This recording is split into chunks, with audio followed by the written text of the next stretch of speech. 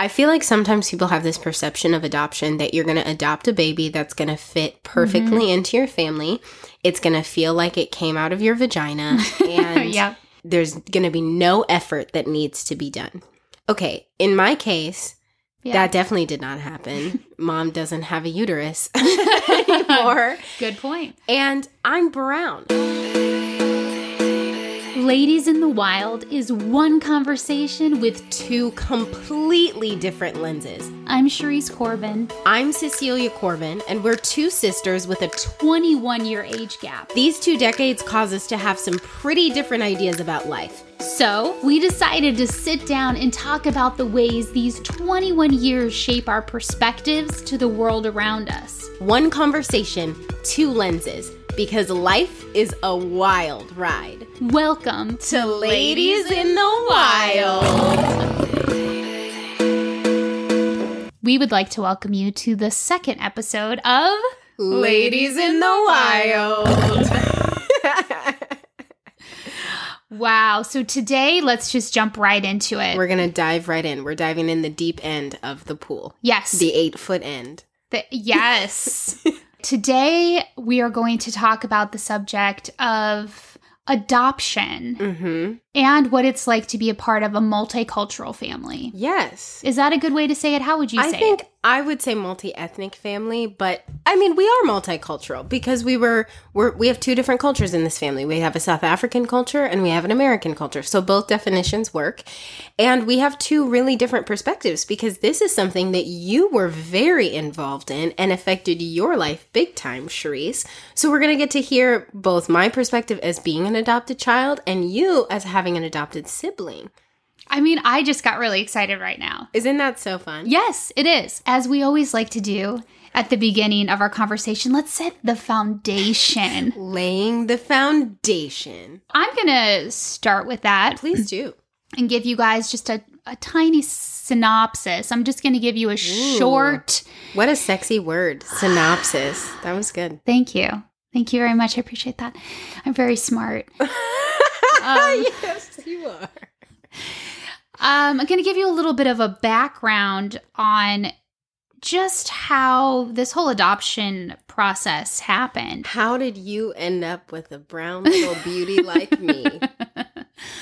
Well, what happened was I always wanted a sibling from the time I can remember. And so when I was 11 years old, Mom and Dad decided, hey, we're going to leave America and leave our television career and everything we're doing here, and we're going to go to South Africa because we're crazy adventurous people, and that's what we do. And so Mom really wanted to have another child. Because Mom wanted to have another kid, she brought all the baby stuff that she had saved after having me, the crib and the high chair and all the baby stuff. She packed it in a container and took it to Africa. She literally lugged it across an ocean. Yes. To another continent. Yes. Let's just picture that, people. Continue. And this was special because it was Dad's baby stuff that I used that then her next child was going to use because Mom wanted to have a kid so much. So we got to Africa, and not long after that, Mom started getting really sick, and she went to the doctor and found out that she had endometriosis, and she was in fact going to have a full hysterectomy. And she was 38 years old. And so this was extremely sad for her because it shattered her dreams of having another child. And it was very confusing because she always felt like God had planned for her to have another kid. And suddenly that choice was just completely taken away from her. So let's fast forward 10 years. That's the fast forward noise. Thank you, Cecilia. Ooh, we don't even need a Foley expert because we've got Cecilia. I'm just over here doing our sound effects. So fast forward 10 years later, I just remember getting a call when I was 21 and a senior in college from Mom and Dad. And they said, Charisse, we met this amazing baby girl, and I'm going to get teared up right now, and we want to adopt her. How do you feel about that? Because we want to make sure that you're on board too, because you're a part of this family too. And I said, yes, 100 times yes. And at that point, I had never met you. I had only seen pictures of you. And back then we didn't have, like video on our phone that we could even share. So I had just seen pictures, and I, without hesitation, said 100% yes, because I had always wanted a sibling, and here finally I was getting one. Then the adoption process started, and it was a big process. Yeah. At the time when mom and dad wanted to adopt you, it was completely illegal for Americans to adopt South Africans. So my parents had to actually go before the court and fight for Cecilia and say, this is why we are the best people to adopt her, and you need to allow us to have our baby. You finally got to America. Lil Fro came to America. I think do you remember? I think you were 8 months old. And that's the first time I met you. Mom and dad were fundraising that year, and you guys flew in, and that's when I met you. And then at a year old, you were adopted. Wow. What was it like to basically get a call one day and find out, okay, I have a new sibling. Like, this is happening. And there was no 9 months. There was no preparation, all of this. In one day, your whole family structure changed. What was that like for you? That's such an interesting question, because I think the reality is that I didn't know what I was getting myself into. I just knew that I wanted a sibling all my life, and I felt like God was finally giving me my sibling and mom her second child, and I just knew that it was God. I knew that it was God's gift to our family, that it was meant to be, that it was purposed. So I knew that, but I didn't really think ahead and think, oh, this is what this is actually going to mean for my life. This is how my life's going to change, and this is how our family's going to change. I didn't think about all of that, nor if I did, would I have even been able to understand what that meant. I just knew that you were meant to be in our family. I knew that. Now, in hindsight, okay, because hindsight is 20/20, people. Tell us, what is it like from that 21-year-old you hearing that to now, whatever age you are, having a sibling? How has that changed your life or affected? Because you had 21 years before you had a sibling. You had a completely different life. What is it like now having a sibling integrated into your life, and how did that change your life? At 21, it was life-altering to suddenly have a baby in the house. And for part of my senior year, I shared a room with you. What a saint you are. And you were a baby in a crib, and I was a college student. Yeah, I would be up all night writing papers, and then I'd be trying to sleep in the morning, and then you would wake up and you would say, Shaisi, I wake. And you'd try to wake me up. And I would just ignore you and pretend like I didn't hear you until mom came and got you. And then the summer after my senior year, I was actually kind of your nanny, where I took care of you. Wow. And so I would take you out. You loved going out. You still always do. Yeah. Still do. So I would take you out all the time. And that was interesting because walking around with the stroller with you, people just assumed you were my kid. And that I just was with a black guy. And a lot of times I didn't want to explain. Like I said last time, I just don't feel like tend to enjoy doing that. It's not other people's business unless they really care. So I would just say, yeah, thanks. She is a beautiful baby. But it really rocked my world, because I went from being an only child where everything was about me and focused on me, which who doesn't love that? To having a baby where everything is going to be focused on the baby, obviously. So that was a shift for me. And like, you'd get into my stuff, which irritated the heck out of me. Like, you ruined some of my makeup, and there were things that normally my stuff was my stuff. It was always in the place I left it, and you would disrupt my life. So I had to get over some of that stuff. But then, I mean, there's just so many facets. What a growing experience. Yeah, it was good for me. It was really, because sharing is caring. Yeah. You can thank me for what you are today, in part. I genuinely believe that you are the best thing that ever happened to our family and to me. And just the joys of having a sibling and another best friend to do life with, to navigate mom and dad with, to not be alone in all of the family stuff, but to have someone else to lean on has been really wonderful. So, okay, let's highlight the age gap a little bit. What is it like navigating having a sibling who you are so much older than? How does that affect your relationship? When you were little, it was easy because I was just kind of helping take care of you and more of a parental role. But then when you got to be about 11, it got rocky. It got rocky. And one of the... And not like the Rocky Road ice cream, people.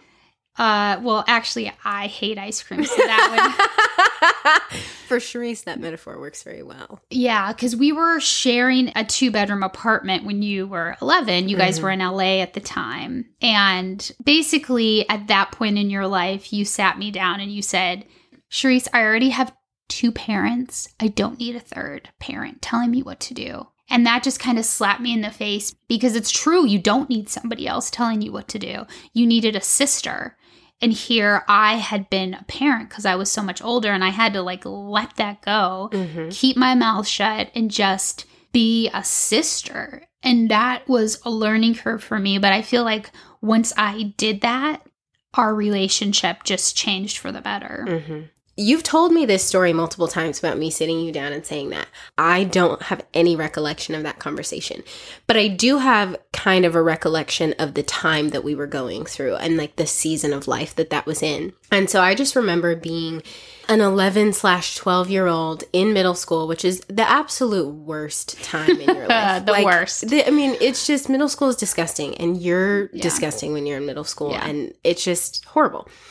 And being in this new city, I just remember feeling like, okay, I need a friend and someone to confide in. And you know what? We have parents who have high expectations of us. I think that, would you agree with that? Yes. And they, I think, have done a wonderful job of setting us up for success. So I've never felt like I didn't have the tools that I needed to meet those expectations.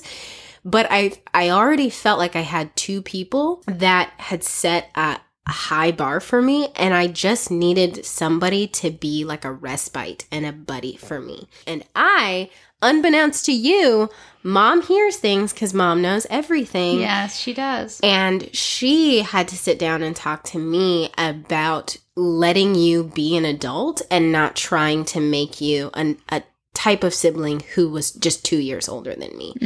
And learning to acknowledge, you know what, your sister is older than you. She's lived a lot more life than you. And that's going to mean that she's going to offer you input at different points. And you can just receive it because she wants it for your best. So she's not trying to boss you around. She's not being rude to you.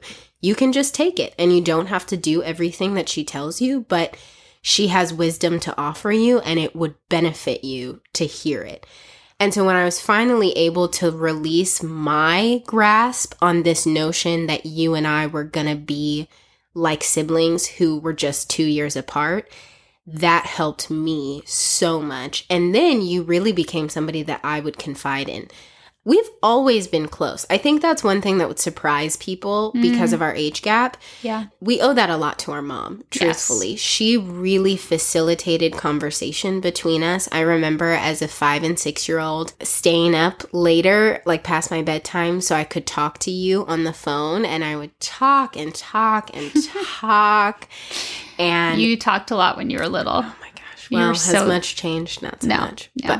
And you really are my first confidant. You really are my best friend. And I think that is rare from my understanding for people who are in a similar position to us. And so I think it just goes to show that when you invest in it and when you're intentional about connecting, age gaps or adoption doesn't have to be a big thing, and it can unite your family more than anything. It doesn't have to be something that causes division, which I feel like is kind of a stigma of like, if we adopt a child, this is going to just upheave our lives. And it doesn't have to be that way. It can be the best thing that happens to you and your family. I feel like a lot of people are kind of afraid of adoption because they've heard horror stories. What do you think made it different for you? Like, why did your adoption story go so well? And why did you not have issues that other families have? I want to commend both our parents for the way that they approached our adoption. My dad was such an advocate for me being adopted into this family, and he did so much of the groundwork when it came to just the legal issue of me trying to be adopted. And I really feel like for him, there just came a day where he made a choice where he was like, this is my kid, and my kid is going to be in my family. And then our mom is such an advocate for adoption, but our mom just did the work. So I feel like sometimes people have this perception of adoption that you're going to adopt a baby that's going to fit perfectly into your family. It's going to feel like it came out of your vagina, and there's going to be no effort that needs to be done. Okay, in my case, that definitely did not happen. Mom doesn't have a uterus anymore. Good point. And I'm brown, okay? Yeah. So there are things that we have to acknowledge. Like, we have to acknowledge that this is not my birth family. And I think Mom was wonderful at doing that. I always heard stories about my birth mother. My mom commended her and prayed for her and told me how much she loved and valued my birth mother. So she normalized this transition for me. She normalized that I wasn't born in her tummy like you were. And so even as a young child, that was something I was really comfortable with talking about. And I could explain that to other people. And the phrase we used a lot when I was little, she would say, you were born in my heart instead of in my stomach. Yeah. And she talked to me a lot about my adoption. And I think that's important. If your kid has a different family of origin, a different place where their life began, that is part of their story and their journey. There's no need to pretend that that doesn't exist. The other thing, I think too, I can remember being a little kid and Mom reading me books about kids who had adoptive families. I keep coming back to this world of normalized me being adopted. It wasn't weird. It wasn't something we tried to hide. And my dad talked very openly about that. And so when he could tell people had questions, he would just explain our situation and he would say, this is my biological daughter, this is my adoptive daughter. But I love that they always used the term like daughter. I would always had a clear and defined place in this family. I may have been adopted, but I am a Corbin. I've known that since I was a little kid. Them talking about our family heritage helped integrate me into this family. And then there was always the freedom for me to ask questions about my biological family, and that was never something that we shied away from. I'm really lucky. I have a godmother who is the person who did counseling with my biological mother during her pregnancy. And my godfather is the doctor who delivered me. And I had a really close relationship with them for my whole life. And so they were always a resource for me to ask questions. But then I also want to say that I really believe, like you had noted earlier, there is an element of God's divine hand in my adoption.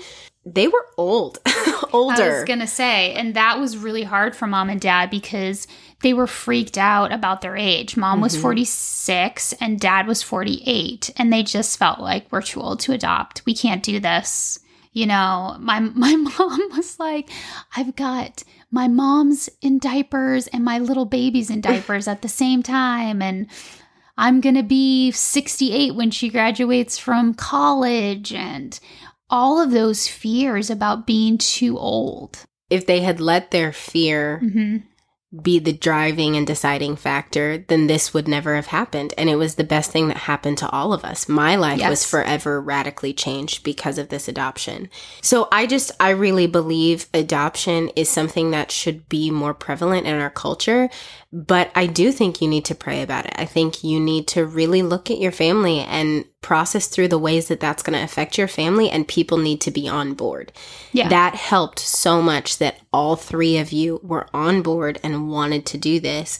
So it never felt like I was some burden or like I was a project. I have always felt wholly and completely in this family and that this was my family. What is it like having older parents? This is something that I've wrestled with for my whole life too. I don't think that I could be who I am or have the gifts that God has given me cultivated as they have been without our parents being older. I'm sorry. I'm not going to deny age brings a wisdom and an understanding to life that is so beneficial. You just see life completely differently when you're older. And so by having older parents, I think I've really had the benefit of having some of those perspectives inputted into my own heart. I'm an Enneagram person, so going back to that, I think that really contributed to my 9-ness so much. Her 9-ness. It just feeds my 9-ness so well because, we live in a pretty peaceful home. We're not crazy. We're not wild. And I've really just been so blessed to have been given a lot of the wisdom that they have had. And so now at this point, it does present some challenges, you know what I mean? To see your parents aging, to see them in pain, to see them not able to do the same things is difficult. So it does adjust our life a little bit. The way we do things, I think, is a little bit different than if we had parents who were 35 or 40. But I'm biased because this has been my experience, but I have way more positive things to say about age gaps and older families than I do negative. It has really fueled the things that I'm passionate about, I think. So our father is an incredible writer, and because he's older, he's just had the wisdom and experience of doing that for so long and has the time to help me when I need it. The same thing for our mom. Our mom is such a gift to our whole family just because of how available she is. She is such an available person. She's the glue. She is the glue. And with our mom, I've never doubted that being our mother is so a part of what she wants to do. Yeah. And so she just invests and invests and invests in us. And there's really nothing that you ask her that you need or you need her input on or her help with that she doesn't do. Right. And sometimes parents who are younger don't always have the luxury of doing that. Yeah, I also find that encouraging because I'm 42 and still single. And when I've always wanted to adopt, and when I adopt children, I will now be older as well. And I can just see how well it's worked for our family. And that just gives me more courage and peace of mind for myself. And also, Cecilia has me. And I will be around for her and for her kids, and I have Cecilia, and she will be around for me and my kids. And so even though our parents are so much older, we still have a family structure so that we're not going to be alone. There will still be someone to take the kids on roller coasters. Yes, there you go. Yes, there will. Because now I'm getting to the age where I'm like, whoa, woozy after a roller coaster. You should just be a cougar. I think that's really it. Well, I think that's what's going to solve this problem. I'm okay with that. Yeah. And women live longer anyway. Yes. I look so good for my age. Yeah, you really do. Yeah. When the time is right for that. My life is very simple and happy right now. I don't need to add anything unless it's the right thing. I'm just going to rewind a tiny bit because I think this is an interesting point to bring out, is that back when my parents were thinking about adopting Cecilia, not everybody was on board. So my parents were missionaries at the time. I guess they had to present to the organization that they were affiliated with the fact that they wanted to adopt a child. So they did that, and there was like a vote taken, and not everybody that voted was on board. And these were some people that we were close with. That was really discouraging. And I think at the time, there hadn't been missionaries that had adopted babies from their countries. And they were just afraid that adopting like a local kid and bringing them into their home and still living in that country could present problems in working with the national church. That was really hard. I feel like mom and dad have always been, as I like to say, righteous rebels. Mom and dad don't do what is necessarily expected or even thought to be right. They do what they feel like is right for them and what they feel like God has called them to do, regardless of what other people think. That's true. People thought mom and dad were crazy for moving to Africa. Mm-hmm. People thought mom and dad were crazy for adopting at their age and for adopting a Black South African baby. Mm-hmm. But they knew that this is what they were supposed to do. So they said, well, we don't care if you like it or not. We're going to do it. Mm-hmm. And then on top of that, it was illegal for Americans to adopt South Africans. So they kind of ran into hurdles all along the way. Mm-hmm. But they knew that this is what they were supposed to do. And they did it. And then since your adoption, a lot more missionaries adopted babies. And it almost kind of became a normal thing. Mm-hmm. But mom and dad were the first. Mm-hmm. And now everybody would say, oh my gosh, adopting Cecilia was the best thing that they ever did. All those people that voted against it. They just needed to see it work. I mean, what speaks more volume than to be able to say to the people that you work with, I love you guys so much that I'm adopting you into my family. Mm-hmm.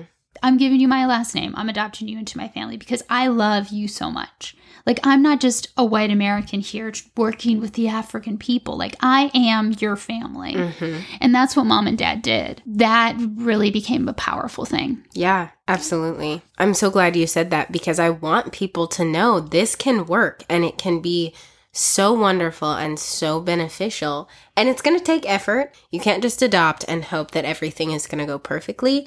But when you invest and you are purposeful in the way that you do it, it can be just one of the best things that has ever happened to you. And both of us can say this is something that we will do in our families. Yes. We will have adopted children because we believe in it so much. I think one of the really big questions that people would want to know is, how do you feel about your biological mother? And do you have a desire to have a relationship with her? That's a good question. So my response to this has definitely evolved over time. When I was younger, I was kind of apathetic to the whole notion. I felt like my family structure was complete. I had a mom, I had a dad, I had a sibling. I've heard other adopted children talk about like this longing and this hole or this side of them they needed to understand. I did not have that. I felt very secure in my attachments and in the family structure that I had. So I was pretty apathetic towards her as a younger person. Didn't talk about my birth mother very often. My mom was the person who talked about her. But I didn't feel resentful. I want to note that too. I wasn't resentful against her. It wasn't significant to me to talk about her. And then as I got older, other people started bringing it up more. And so I had to start thinking about it because people would say, well, where's your real mom? Or, don't you miss your birth mother? Or like, did you ever know her? So other people would bring this up constantly. And so I was forced to finally examine what is my feeling about my birth mother in this situation. I am so thankful for mom and the way that she just always spoke so highly of my birth mother because she helped me shape my perspective. And so the things that mom always told me were that my birth mother was such a gift, that she made such a sacrifice for me to be here, that she was a wonderful woman and that she loved me a great deal, and that her love was displayed in her willingness to give me up for adoption. God really had to work in my heart because he had to help remove the apathy because I just didn't want to deal with it. And I felt like people wanted me to cry and have this sob story that I just didn't have. Like, I felt okay. And probably around 17, he started working on my heart and just birthing in me this deep respect and regard for my birth mother, where I was able to understand the significance of what she had done. And then I was finally able to talk about it. And so I started sharing more. I started asking questions of my godparents because they had actually met her. This last year, I even learned that my birth mother had come back to check on me several times and make sure that I was doing well with my new family. And all of that to say, like, now I have such an admiration for what she did. She was a single parent with multiple other children before she had me. And for her to be willing to carry me to term and then give me up for adoption, and I was healthy, that was the other thing. And I think she's a wonderful, incredible person. I, at this point, still don't really have a desire to reconnect with my birth family. We'll see what happens with that. And I think that's in part just because of what God has done in my adoptive family. So I just we have so many cousins. We have so many, like our family is huge because we have a blended family on one, one side of our cousins is like a blended family. We just have this incredible family structure that I don't really have that feeling of anything being missing. So that's something that I am just kind of like letting the Lord lead me. And if I ever feel like there's a time that I need to reconnect, then I will. Yeah, I really love and respect my birth mother. I think she's an incredible woman, and I'm so thankful for everything that she did to make my life possible, to give me the opportunity to be adopted. Well, and one of, I think, the interesting parts of that story to bring out is that your birth mother already had 3 kids when she was pregnant with you. And so she was going to have an abortion because she didn't know what else to do. She had no money. She couldn't afford another kid. So she went to a clinic to have an abortion. But what she didn't realize was she actually went to where Cecilia's godparents were working. And Cecilia's godmother counseled her that there was another way. So Cecilia almost didn't exist, which is crazy. And your mother was so strong. Yeah. And so brave to carry you to term, like you were saying. That was a big deal for her. Absolutely. Yeah, we all have a really deep love and respect for her. Yeah, we do. What is it like being a multi-ethnic family?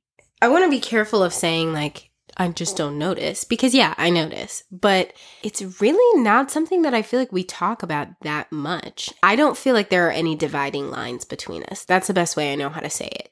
I think other people make it more of a deal than our family does. Yes. You know what I mean? Like, I think we recognize it more when we're out and about and other people are bringing up this issue than we do within our own household. Yes. In part just because this is how it's been for the last 21 years of our lives. So this is not a surprise to us that we're different colors. And it's just so normal. It just feels so normal to us. It's not like you have to constantly come around and address this issue. And be like, are you okay that you're a different color living in this household? Like, yes. Exactly. We know. Yeah, it only becomes obvious when we're out because people have stared since we have been a family. And a lot of people stare because they're just curious and wondering how this family is together.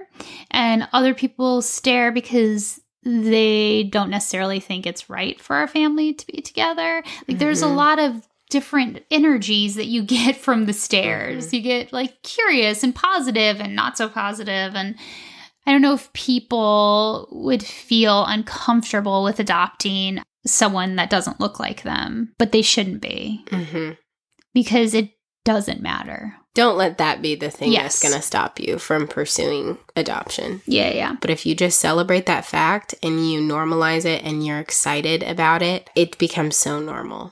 I mean, adoption, I think, is just the most wonderful thing in the universe. And I feel like everyone should adopt, is my personal opinion.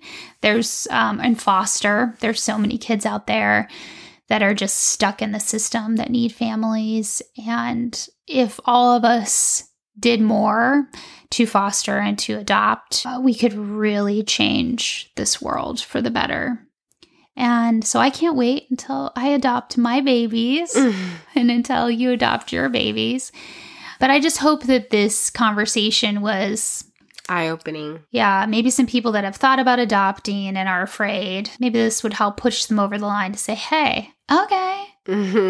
Yeah. We can do this. We can do this. If the ladies in the wild can do it, we can. We would just like to say thank you so much for joining us on this second episode of Ladies in the Wild. Until next time. See ya, guys. Focus up. If you would like to see the most adorable photos of Cecilia with a baby fro on her adoption day and with her god family, go check out our Instagram page at Ladies in the Wild Podcast or our website at ladiesinthewild.org. And if you have any questions or comments or your own adoption story that you'd like to share with us, please leave that in the comments on our Instagram page or on our website. And if you're enjoying this podcast, why not give us 5 stars and write a review on Apple Podcast? That really helps us to get the word out. This has been a production of CNC Think Factory. All conversations and opinions produced by Charisse and Cecilia Corbin. Graphics by Charisse Corbin. Additional writing by Cecilia Corbin. Editing by Charisse Corbin. And original music by the most amazing composer, Jason Brandt.